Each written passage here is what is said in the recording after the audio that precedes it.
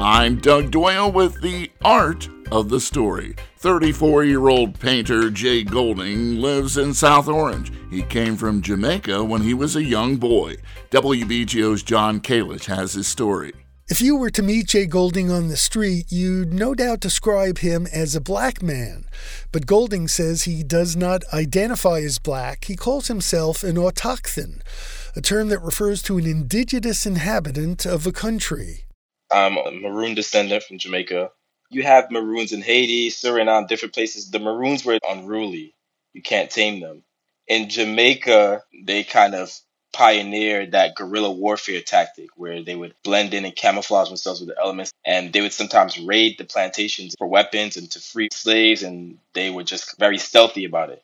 Golding came to the U.S. in 1997 at the age of 7. His speech made it obvious that he came from Jamaica. I had a heavy accent, so I stood out when I first went to school here. But all the students loved it. Like, no one picked on me for my accent. Everyone was kind of more intrigued with me. His mother encouraged him to lose that Jamaican accent. She sent him to the Chad School in Newark, a private elementary school that was started by college students who were part of the Black Power movement. The school closed in 2005.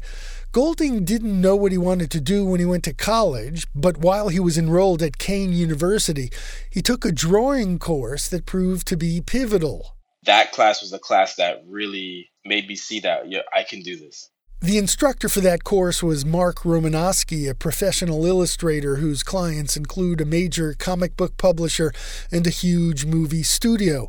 Romanowski hasn't been in touch with Golding for more than 10 years, but after looking at images of Golding's paintings online, he had high praise for his former student. I always say to my students every year, one of the greatest compliments for me would to have one of my students come back and someday teach me something. And I think Jay is well on his way of doing that. I think Jay has worked really hard to create some great works of art. Jay Golding is a figurative painter. Many of the people in his paintings are wearing masks. Often Golding paints symbols on the masks or the bodies of the people in his paintings.